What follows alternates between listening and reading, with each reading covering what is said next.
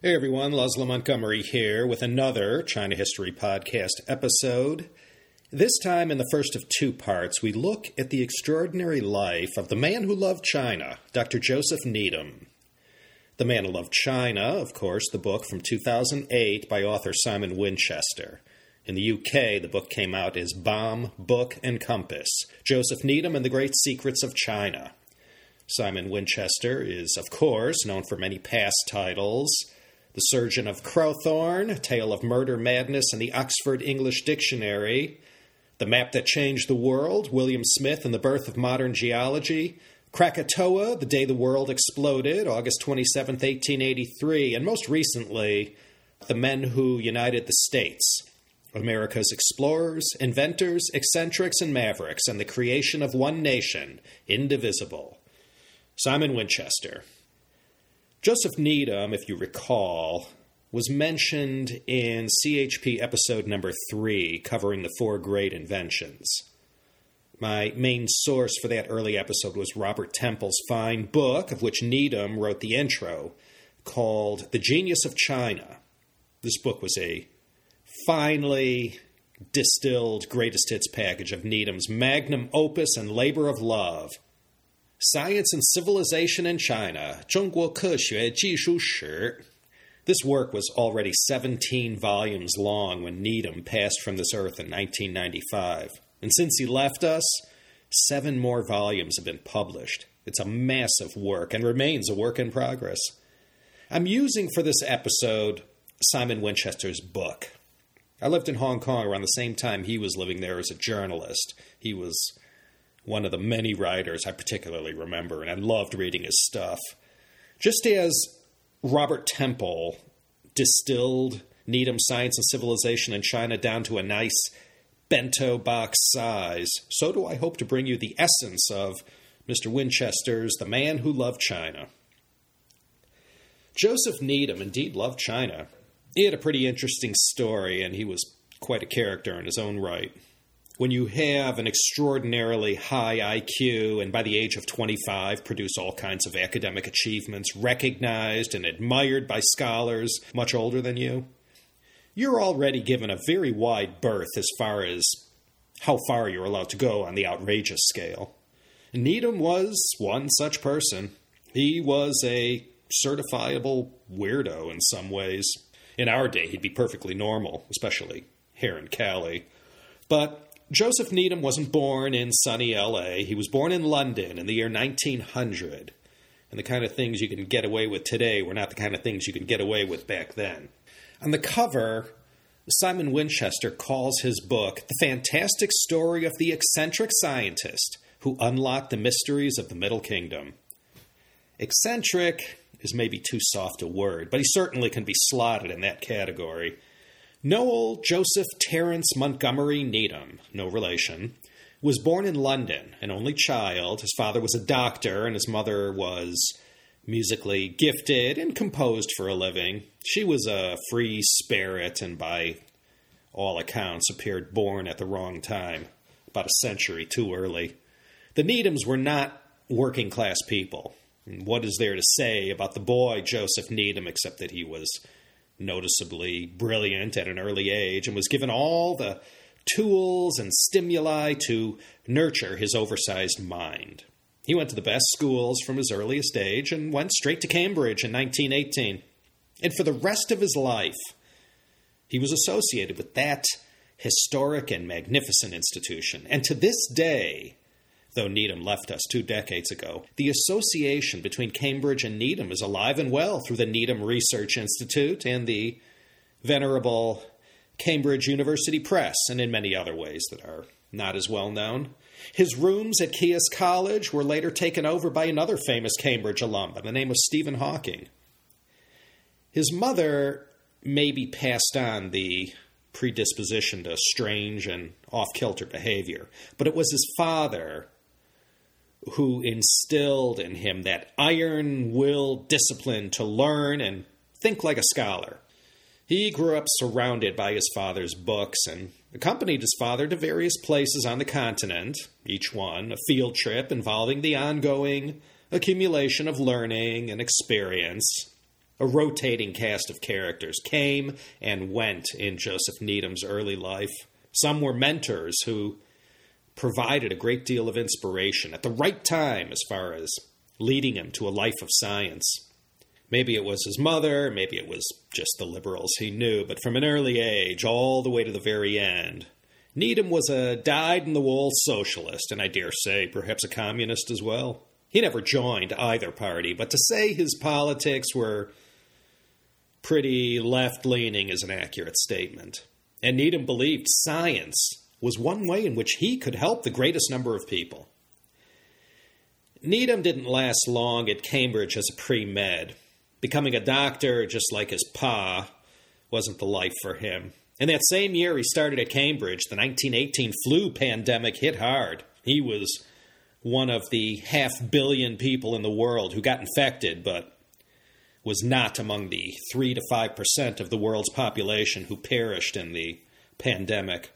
Needham gravitated to the field of biochemistry, the branch of science concerned with the chemical and physiochemical processes that occur within living organisms. He was fortunate in that he studied under one of the greats of his day in this up-and-coming field of science, Frederick Goland Hopkins. Hopkins would go on to win a Nobel Prize in 1929 for his co-discovery of vitamins. He served as Needham's professor, and his Hopkins lab became an incubator for many new discoveries and innovations, not to mention a few great scientists as well, Needham being one of them. Simon Winchester, who I'll quote regularly in this episode, said Needham was remembered as, quote, the clever, tall, rumpled, amusingly eccentric doctoral student from a smart college and with a reasonably exotic family background. A man known for being a chain smoker, a singer, and no mean dancer, end quote. He was totally into this thing called Morris dancing, which dated back to the 15th century. It's this kind of corny folk dancing with bells on your knees, and you carry some stick or pole, and everyone goes through these stylized steps and clap their poles together. I watched some on YouTube, and I couldn't turn away. Kept wondering who still does this, and how did it last this long? Well, Needham was into it and was a lifelong enthusiast. Indeed, Needham was also quite a chain smoker, and like another famous chain smoker named Deng Xiaoping, he lived well into his 90s. But Needham never lit up before noon, as a general rule. On the one hand, he was this rather bodacious and flamboyant character and a devout nudist, and he was very religious too, and attended church regularly. But on the other hand, he had this obviously brilliant mind, already spoke 7 languages fluently, and was able to read and observe vast amounts of information and process it quickly.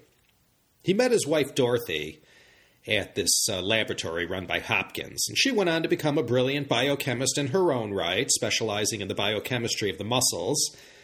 They married on September 13th, 1924, and would remain together until the very end, Dorothy passing first. It was, as Simon Winchester described, quote, an open and modern marriage. Needham, in his early 20s, had already set the academic world on fire, and he was plying his wares in one of the most competitive and renowned institutions in the world. What else was there to do except begin writing books? His first foray into this craft was a collection of essays about great scholars of days gone by, and this was followed by something with a little more heft, 3 volumes on chemical embryology, a work that his peers took notice of. All the way up to 1937, Needham had established himself at Cambridge and in worldwide academia as a brilliant scientist. But the curtain was coming down on this first chapter in Joseph Needham's life. A new world opened up to Joseph Needham when he met Lu Guizhen. Lu Guizhen was his muse. I guess you could say she was the one who facilitated the transformation of this wild and brilliant biochemist and polymath into the man who loved China. She left China just before the Japanese invasion began in July 1937. She was a 33-year-old biochemist on her way to the renowned Hopkins lab at Cambridge, where she would work with both Joseph and Dorothy Needham. Like Dorothy, Guizhen specialized in the same field of biochemistry involving the muscles. Dorothy took Guizhen under her wing. Shortly thereafter, Joseph Needham fell in love with Lu Guizhen. The connection and the love he had for her was overpowering, and from there on out, although this may sound strange, the three of them sort of became a trio. Dorothy put up with the affair for her own reasons, and that was that. And from that time in 1937 until the end came in the 1990s, these three lives were all intertwined. In fact, their colleagues and friends referred to all three as the Needhams. Like Dorothy Needham, Lu Guizhen was quite the extraordinary woman. They were both in love with Needham, and he stuck with them until the day both of them passed, and all three lived to a very ripe old age.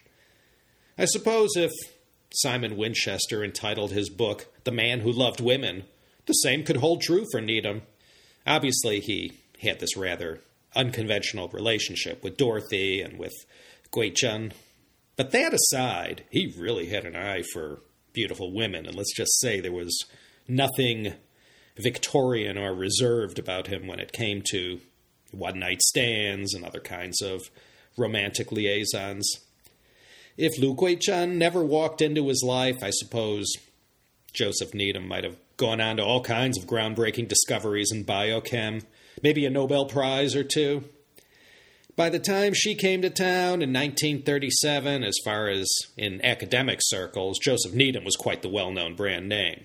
As I said, he was already acknowledged by his peers, some of the most accomplished minds walking around England in those days, as a brilliant scientist. Like many brilliant minds, he saw things that most mere mortals didn't see. Needham was able to see something, take it in, and draw parallels to other bits of data back then when your head was your thumb drive, and he could see connections and relationships with other seemingly unrelated matters and bits of data. He had the gift of a massive online relational database conveniently located inside his cranium. That was Joseph Needham's greatest gift. His other great gift was that he could zoom way out to get the bigger picture and was able to write about it in the minutest and most accurate detail.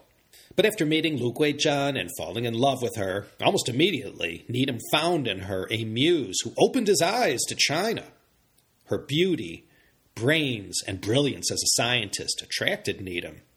But it was what happened after Needham's attraction that ended up having such a profound impact on so many people. Unless they were separated by some academic conference or sojourn somewhere, Joseph and Dorothy Needham lived together in the same house. Lu Guizhen lived down the street. And Dorothy put up with the affair, and you couldn't tell there was anything unusual or tense going on. If it bothered Dorothy, it certainly never showed. The end of 1937 through the beginning of 1938 saw the affair between Needham and Guizhen heat up, as affairs tend to do at the outset, I guess. And the immediate outcome from this affair was that Needham's eyes were opened up about China. Guizhen had done such a swell job of igniting that passion. In fact, you can say the life of Joseph Needham, the brilliant biochemist, ended here, and Joseph Needham, the man who loved China, began. And that was what 1938 and 39 were all about. Needham threw a great deal of energy and time into learning the Chinese language, and he picked it up very quickly, and Guizhen was an excellent teacher. His days were spent knee-deep in the world of biochemistry and science. Then, after hours, late into the night, he spent every waking minute studying Chinese. And you know how it is with a language. It lures you into the culture in a very natural way. The more he learned, the more his obsession became about learning everything there was about the language and of China's science. Needham had written, quote, "Studying Chinese was a liberation, like going for a swim on a hot day, for it got you entirely out of the prison of alphabetical words and into the glittering, crystalline world of ideographic characters," unquote. Needham's love of the language focused more on the written form than the spoken. He loved Chinese characters and studied calligraphy throughout his language studies. The relationship between Lu Guizhen and Needham grew deeper. She was a wonderful guide as far as drawing Needham in deeper and deeper into the world of China scholarship. There was quite a chasm between the study of Chinese and the study of biochemistry. Guizhen had left China just before the Marco Polo Bridge incident. She watched from afar with great anguish, wondering what was the fate of her loved ones. And she taught Needham what was going on, the history, the background that led to this moment. And when she showed Needham that because of the geopolitics of the day, no one could come to China's aid, he was dumbfounded. Was this humanitarian crisis not big enough to give cause for the great powers to aid China? Needham saw his own government looking the other way, and he began to get involved and used his stature to engage in various kinds of social activism in favor of sending aid to China in this desperate hour. In pre-war Britain, Needham's was one of the loudest voices speaking out against Britain's refusal to get involved in China. Like the U.S., who also sat on their hands at first, Britain didn't want to do anything that contravened the official neutrality that existed. China would just have to tough it out. Though he had dove headfirst into his China studies, Needham still managed to publish a book on morphogenesis, the study of the fundamental question of how biological form and structure are generated. It wasn't a New York Times bestseller, but it was a big hit in the U.S. academic community. Needham went on a speaking tour in America, dropping in at many of the most sacred of scholastic institutions. He was sure riding high around now, 1939, 1940. While he was riding this nice wave in his career and with his reputation, in late 1939, a secret meeting took place in North Oxford that would lead to Needham's first visit to China and ultimately to everything that followed in his China career. This was jolted into motion by a visit to Cambridge from Dr. Luo Zhongshu. Dr. Luo, originally from Sichuan, was someone who had participated in the May 4th movement and had gone on to teach philosophy in China and had given a talk at Oxford and Cambridge about China's current plight. Luo Zhongshu got the word out about the extent of the brutality under the Japanese yoke. In particular, he spoke of the systematic destruction of China's whole education system and that as many as half of China's top institutions of higher learning had been destroyed from the invading Japanese. Some of those assembled to hear Luo Zhongshu speak wondered whether Her Majesty's government, quote, should be persuaded of its moral duty to intervene in some way to help the cause of China's intellectual survival, end quote. What came about ultimately was the Sino-British Scientific Cooperation Office, or the Jianqiao Daxue与中国大学合作委员会, and the man they put in charge was Joseph Needham. There were plenty of other China scholars walking around Oxford and Cambridge who were eminently more qualified to take on this mission. After all, Needham wasn't viewed so much as a China expert as he was a scientist. But the reputation of his scholarship, his fluency in so many languages, and mastery of Chinese, and perhaps most of all, the passion he had for China's cause. The commission, after a year and a half of bureaucratic wrangling, was green-lighted as an overseas initiative of the relatively new British Council. This mission was mostly about investigating the state of affairs of the most important academic institutions and doing whatever could be done to ameliorate their situation. If a shipment of textbooks, lab equipment, medical journals, or whatever could make a big difference, it was decided to go to the trouble to do it. Needham had told the press prior to his leaving, quote, I was to do everything in my power to renew and extend the cultural bonds between the British and Chinese peoples, end quote. 1942 was the year he left for China. Before he flew to his destination, Chongqing, he first flew to New York City to visit Guizhen, who was at that time at Columbia. It was Lu Guizhen who instilled that passion in Needham about science in China and all these achievements that had gone unnoticed in the West. It was Lu Guizhen's father, Lu Shiguo, a man of science himself, who told his brilliant daughter when she was growing up everything he knew about China's great technical, scientific, and engineering achievements over the centuries. And when Lu Shiguo told his daughter this, China was a nation down on its luck. Missionaries, traders, and travel writers were spreading stories around the world about how luohou, or backward, China was. As Needham was about to fly to China, the country was occupied by a foreign aggressor. And not only that, prior to the invasion, China had suffered decades and decades of national humiliation at the hands of more powerful countries. So it was only natural that China was scoffed at and better known as the sick man of Asia rather than as the leading innovator in human history. And Lu Guizhen spoke about this to Needham, and he got it. He understood what her father was saying. And in this mission, with the Sino-British Scientific Cooperation Office, he was going to go out and try and do some good. Whilst at Columbia with Guizhen, the seed was planted for science and civilization in China. Simon Winchester said, quote, "In New York, he discussed the idea with Guizhen and wondered out loud if he might one day turn this thought into a book that would explain to the Western world just how profound and enormous was China's scientific contribution. The two of them were perfectly convinced that China had invented scores upon scores of other things of which the West was conveniently ignorant." End quote. So Jospeh Needham left for China in November of 1942. This was when El Alamein in Egypt, Guadalcanal in the Pacific, and Stalingrad in Russia were all going down. World War II was far from over, and Japan still had a hammerlock on the areas of China they held sway. This was the China Needham was flying to. He arrived in China exactly on schedule, February 24th, 1943, via Calcutta, and then over the hump to Kunming for a bit, and then ultimately to his destination in Chongqing. And once in Chongqing, Jospeh Needham, with his trained eye and powers of observation, began to do that thing that he was very good at.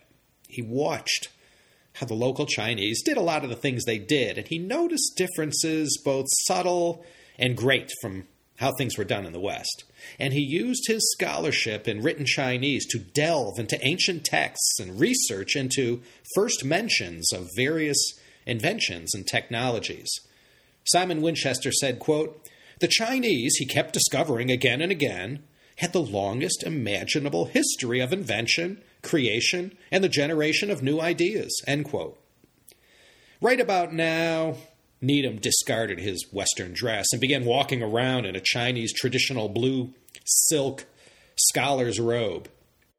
In this, he had a little in common with Sir Edmund Backhouse. And he was a tall guy, too, 6'4", 6'5", so you could imagine what a figure he cut back in the day. And so he went from place to place, observing, noting down, and then later, with his skeleton crew at the Sino-British Scientific Cooperation Office, he did his researching. From this point forward, until he left China and returned to England, he was on a kind of a scavenger hunt for anything and anything that could be considered a Chinese first. From time to time throughout the years of the China History Podcast, I've mentioned various imperial works and great encyclopedias from history. The Chinese were not only good at science, they were good at keeping records too. And even though centuries of disunity, rebellions, natural disasters, invasions, bloody battles, and politics caused the destruction of so much, more remains than was destroyed. And it was these works that were exhaustively studied for evidence of all kinds of scientific discovery and mentions of technologies used and when. His other great passion grew after a short while in China. It didn't take long or too many visits to various colleges and university labs to see that things were in desperate straits.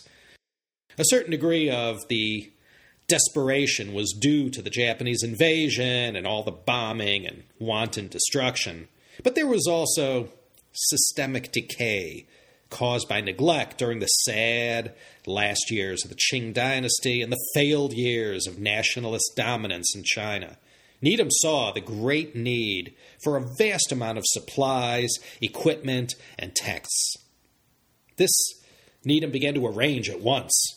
He began noting everything needed, who needed it, and he arranged for everything to be shipped in on government transport. And they gave him priority service, too. Because Needham's appointment, it was hinted, came from Winston Churchill himself, he was treated as a VIP client by the top brass out there. He took a trip to Chengdu, This was his first time to test his wings, get out into the countryside, and make some first-time observations about any and all technologies. Bridges, buildings, structures of any kind, machines, tools, methods of agriculture, and anything else that caught his sharp eye. And he noted everything down in notebooks and always making purchases along the way of books, curios, or anything he felt would be useful. I suppose, from a long-term point of view, the highlight of this Chengdu trip would be meeting Huang Xingzhong. Huang was born in Malacca in 1920. He was just a young guy when someone described Huang Xingzhong to Needham this way, quote, "A brilliant young man, currently boxing well below his weight at a boys' school in Chengdu. It might profit Needham to make use of him in some capacity, perhaps as the very secretary he needed," end quote. They met for the first time, and what is there to say except this was the beginning of a beautiful friendship. Huang Xingzhong is known to us as Dr. H.T. Huang, and if you look at just about everything Needham ever wrote or published about China, you'll see H.T. Huang's name. Behind every great researcher is a great research assistant. They were quite a team, and not just in the library surrounded by books. Over the next few years, Needham would carry out a number of expeditions all over China, scavenging for evidence of Chinese verse. And each time, H.T. Huang was with him, sharing every single adventure, and in fact having quite a few adventures of his own without Needham. With this first Chengdu trip out of the way, and after being hooked up with H.T., Needham decided to head back to Chongqing, but rather than taking the easy way back, he located the less beaten path and took that route back to China's wartime capital. Let me quote from Simon Winchester, quote, "So they headed south out of Chengdu, not east, as the direct route home would have taken them. They first made their way by road down the Min River Valley to a point where the Min joins the Dadu River at Loshan, an otherwise undistinguished mountainside town that was the temporary wartime home of the University of Wuhan, normally 600 miles away. They spent 5 days there, looking over the Department of Physics, which had been housed in an old pagoda, investigating the colleges of art and law, which were in a Confucian temple, visiting a forestry research station, which was in yet another temple, and looking over at its temporary housing in a go-down several miles away from Loshan, the only microbiology laboratory then existing in free China. In Loshan, Needham met a plant physiologist named Shi, who fashioned apparatuses of bewildering complexity out of scrap metal." End quote. At another stop, it went like this, quote, "In the small town of Lizhuang, for example, they discovered a particular treasure. Nestled in the old town, a tiny area almost 2,000 years old, with classical temples and pagodas, courtyard houses, and narrow lanes paved with curious blue stones leading down to the river, there was a small German-Chinese university whose professors positively fell on Needham as soon as they discovered he knew their language. There was also a Belgian embryologist on the staff too, and Needham further impressed everyone by talking to him in French about the morphology of the developing human egg." End quote. From Needham's diary dated June 10th, 1943, he wrote, quote, "You wouldn't believe the treasures they have here. The archaeological section has plenty of Han-time bronze and jade objects, but the marvel is the famous oracle bones of Shang-time from the tombs of Anyang, which have the most ancient writing on them. The people here are running out of tissue paper on which to make their rubbings, so I shall try to get some from India for them. Then the historical section has lots of bamboo tablets on which the classics were written in Confucius's time, and also marvelous imperial archives from the early Qing dynasty, including letters to the Jesuits and decrees to Tibet and a document from the Chinese court appointing the Japanese shogun as king of that country. The linguistic section has gramophone records of the dialects of every province. My numerous inquiries about the history of science problems caused a general stir, and various members of the Institute were running around digging out interesting stuff they'd come across. For example, passages about firecrackers in the 2nd century AD, accounts of great explosions, and decrees forbidding the sale of gunpowder to the Tartars in AD 1076, that is, 2 centuries before Berthold Schwarz's alleged original discovery in the West. End quote. The other aspect of Needham's mission that he carried out remarkably was that of flying the British flag and carrying out a most effective form of cultural diplomacy. He connected instantly with his Chinese colleagues and hosts because of his linguistic ability and his obvious love of Chinese culture. That aside, he truly made every effort, using all the formidable resources at his disposal, to help out and get assistance where it was needed. Simon Winchester put it this way, quote, "The intellectual communities of the world's oldest civilization, lately almost comatose, would now soon begin to flicker back to life." End quote. From his earliest time after settling in Chongqing, Jospeh Needham knew of Zhou Enlai and met him several times. You never hear stories about people who were turned off by Zhou Enlai. Certainly Needham wasn't. They were lifelong friends. The great premier knew a China friend when he saw one. And you could say with a pretty fair degree of certainty that although Britain was allies with the Chiang Kai-shek government, Needham's sympathies lied with the communists. In 1942, Japan was hanging tough and still looking invincible. But as it got deeper and deeper into 1943, everyone pretty much knew Japan's goose was cooked, and it wouldn't be long before they went down for the count. The invasion of China in July 1937 seemed like a good idea at the time, but now some were wishing they hadn't done that. The way Needham saw it, with the end of the war in sight, his mission was no doubt going to come to an abrupt end. Therefore, he felt a kind of urgency to cover as much ground in as short a time as may be remaining. Needham planned a number of expeditions, 4 long ones and 7 short ones, and covered around 30,000 miles in China, 48,000 kilometers. In line with his ultimate mission, he flew the British flag and conducted himself in such a way as to show the best of Britain. He helped to boost morale and bring anything of value that he could to his Chinese scientific colleagues. And there was plenty of books and things Needham found along the way or was given that he packed up and sent back to Cambridge. Needham was to Cambridge what Backhouse was to Oxford, at least in terms of the quantity and quality of the works he sent back. In August of 1943, Needham planned a very ambitious, complex, and dangerous expedition. Of all the journeys he took in China, this was his most challenging. The destination was the edge of the Gobi Desert in Dunhuang, at the Mogao Grottos. The Mogao Ku, this UNESCO World Heritage Site, is also known as the Cave of 1,000 Buddhas. It's a home of 492 Buddhist temples. Specifically, Needham was intent on visiting the particular cave that had been sealed for 1,000 years since the northern Song dynasty and had only been discovered fully intact by some itinerant Taoist monk named Wang Yuanlu in 1900. Among the treasures found was the famous Diamond Sutra, printed in 868 CE, 572 years before Gutenberg's printing press. Simon Winchester wrote, quote, "The fragile document that had been plucked from the sands of Cave 17 showed that China was quite incontrovertibly a nation at the forefront of human civilization." End quote. Dunhuang had been a major trading center as well as a center of Buddhist and religious learning during the glory days of the Silk Road in Tang Dynasty China.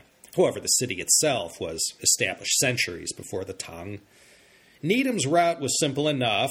Chongqing to Wolong, where all the wild pandas are today, to Hanzhong, to Baoji in Shanxi, then through the Gansu Corridor, hugging the former Silk Road along the Great Wall, all the way to its end in Jiayuguan. From there, Dunhuang was due west. On August 7th, 1943, they pulled out of Chongqing in a Chevy truck with the words Sino-British Science Cooperation Office painted on the side doors. In all, it was a 2-truck convoy. Needham, H.T. Huang, the driver, and a bunch of adventurers who were hitching a ride somewhere. One of them was an attractive chemist named Liao Hongying, who will find romance later on this adventure with an interesting man named Derek Bryan. In part 2 of this series, they will appear again. It was only planned to be a 1-month trip. They were off by 3 months. Needham first went to Dujiangyan. Now, I was going to do an entire podcast on this subject, but just in case I don't, let me mention it here quickly. 250 BCE is still the Warring States period.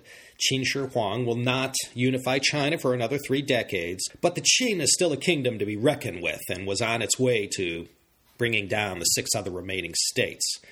An official named Li Bing was sent down to govern the former Shu kingdom, centered around Chengdu. Ever since the earliest times when people began settling along the major rivers of Sichuan province, the Min in particular, the largest of all the tributaries of the Yangtze, they occasionally fell victim to the same problems as those living along the banks of the Yellow River. Sometimes there was too much water, and the whole plain turned into a lake. When the Himalayan snows of eastern Tibet melted in the spring and summer, that produced a lot of water. We could use some of that here in L.A. right now. The building of the Dujiangyan irrigation system around 256 B.C.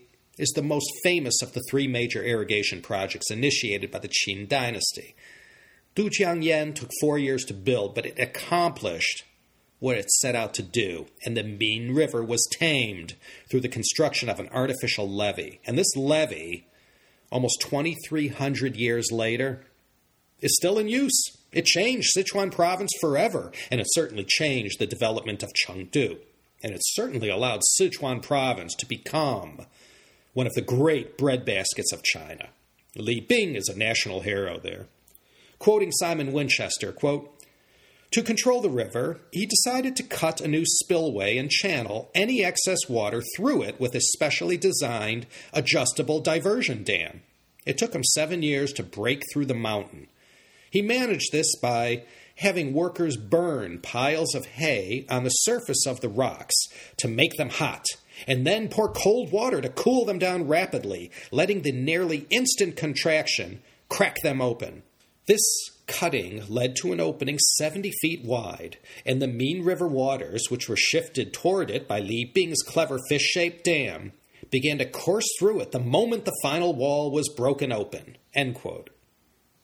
What is there to say except this is the kind of stuff Jospeh Needham gravitated to, and he became a natural bridge of information for readers in the West who had no idea about science and technological achievement in China.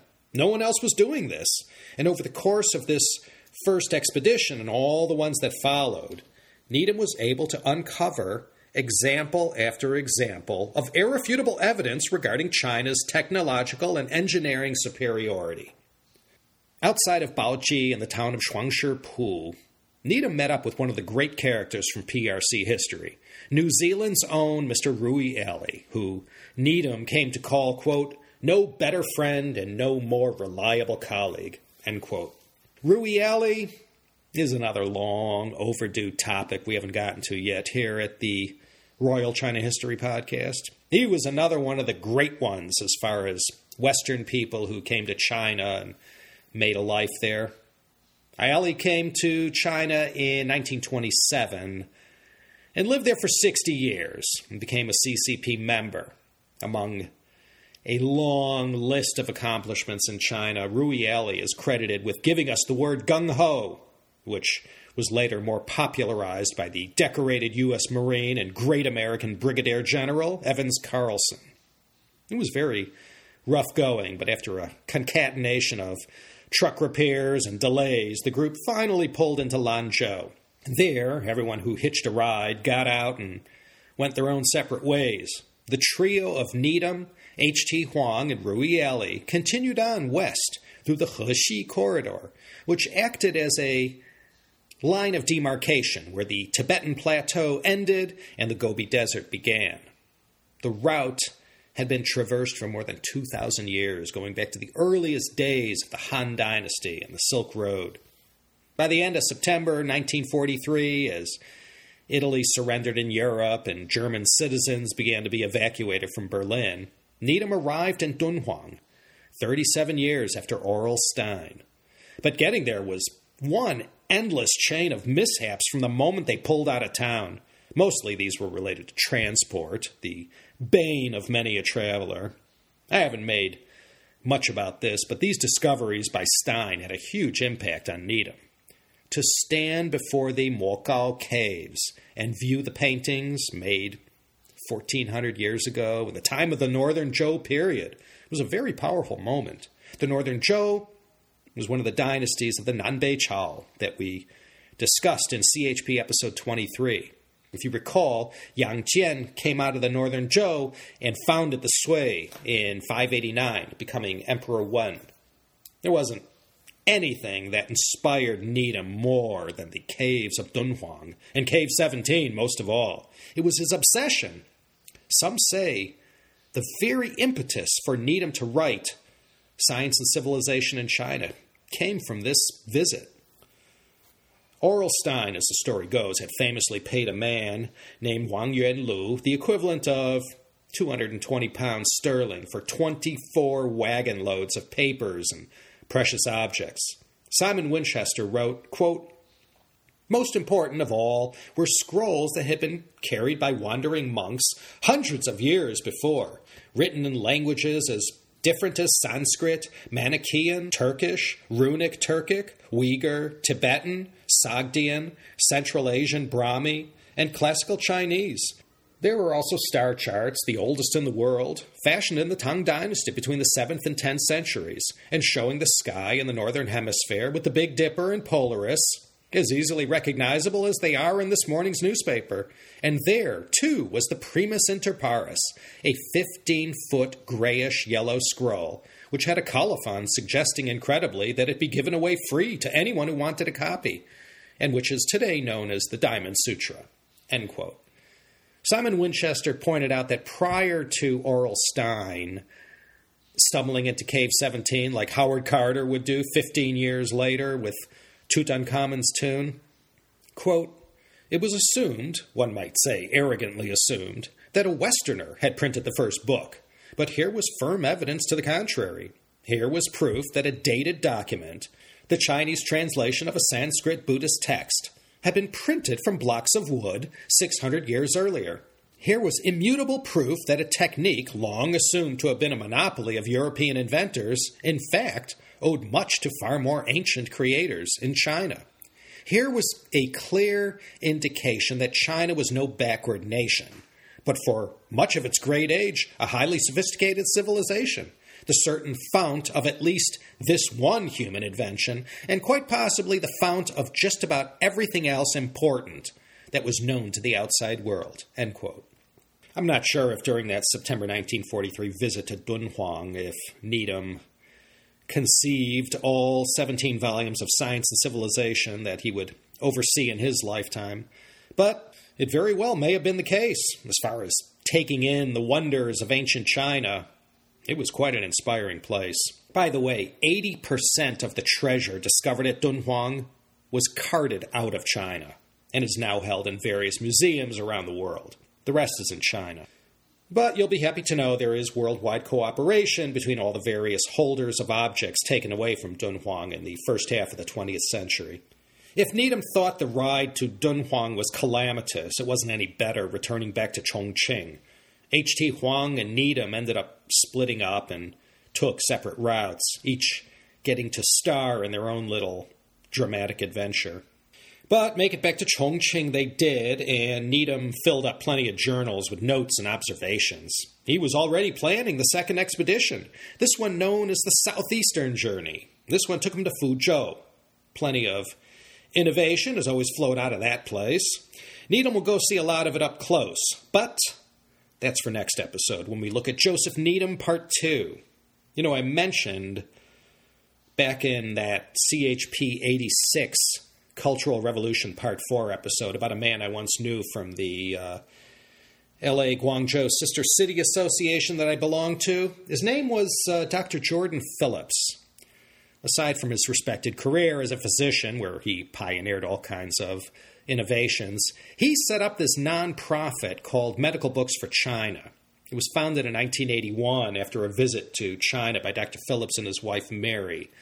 Like Needham, Jordan Phillips saw a massive vacuum of medical books and teaching materials following the Cultural Revolution. He set up this organization, and in the years that followed and into the present day, Medical Books for China International has brought tons and tons of materials to China that have been spread out throughout the medical libraries of universities and hospitals throughout the country. He was a man who loved China, too. Next episode, we'll be looking for more Jospeh Needham and then onwards to other topics from 5 millennia of Chinese history. Until then, this is Laszlo Montgomery signing off from the City of Angels, the entertainment capital of the world, helped in part by this very podcast, no doubt. I hope you'll consider joining me next time for another exciting episode of the China History Podcast.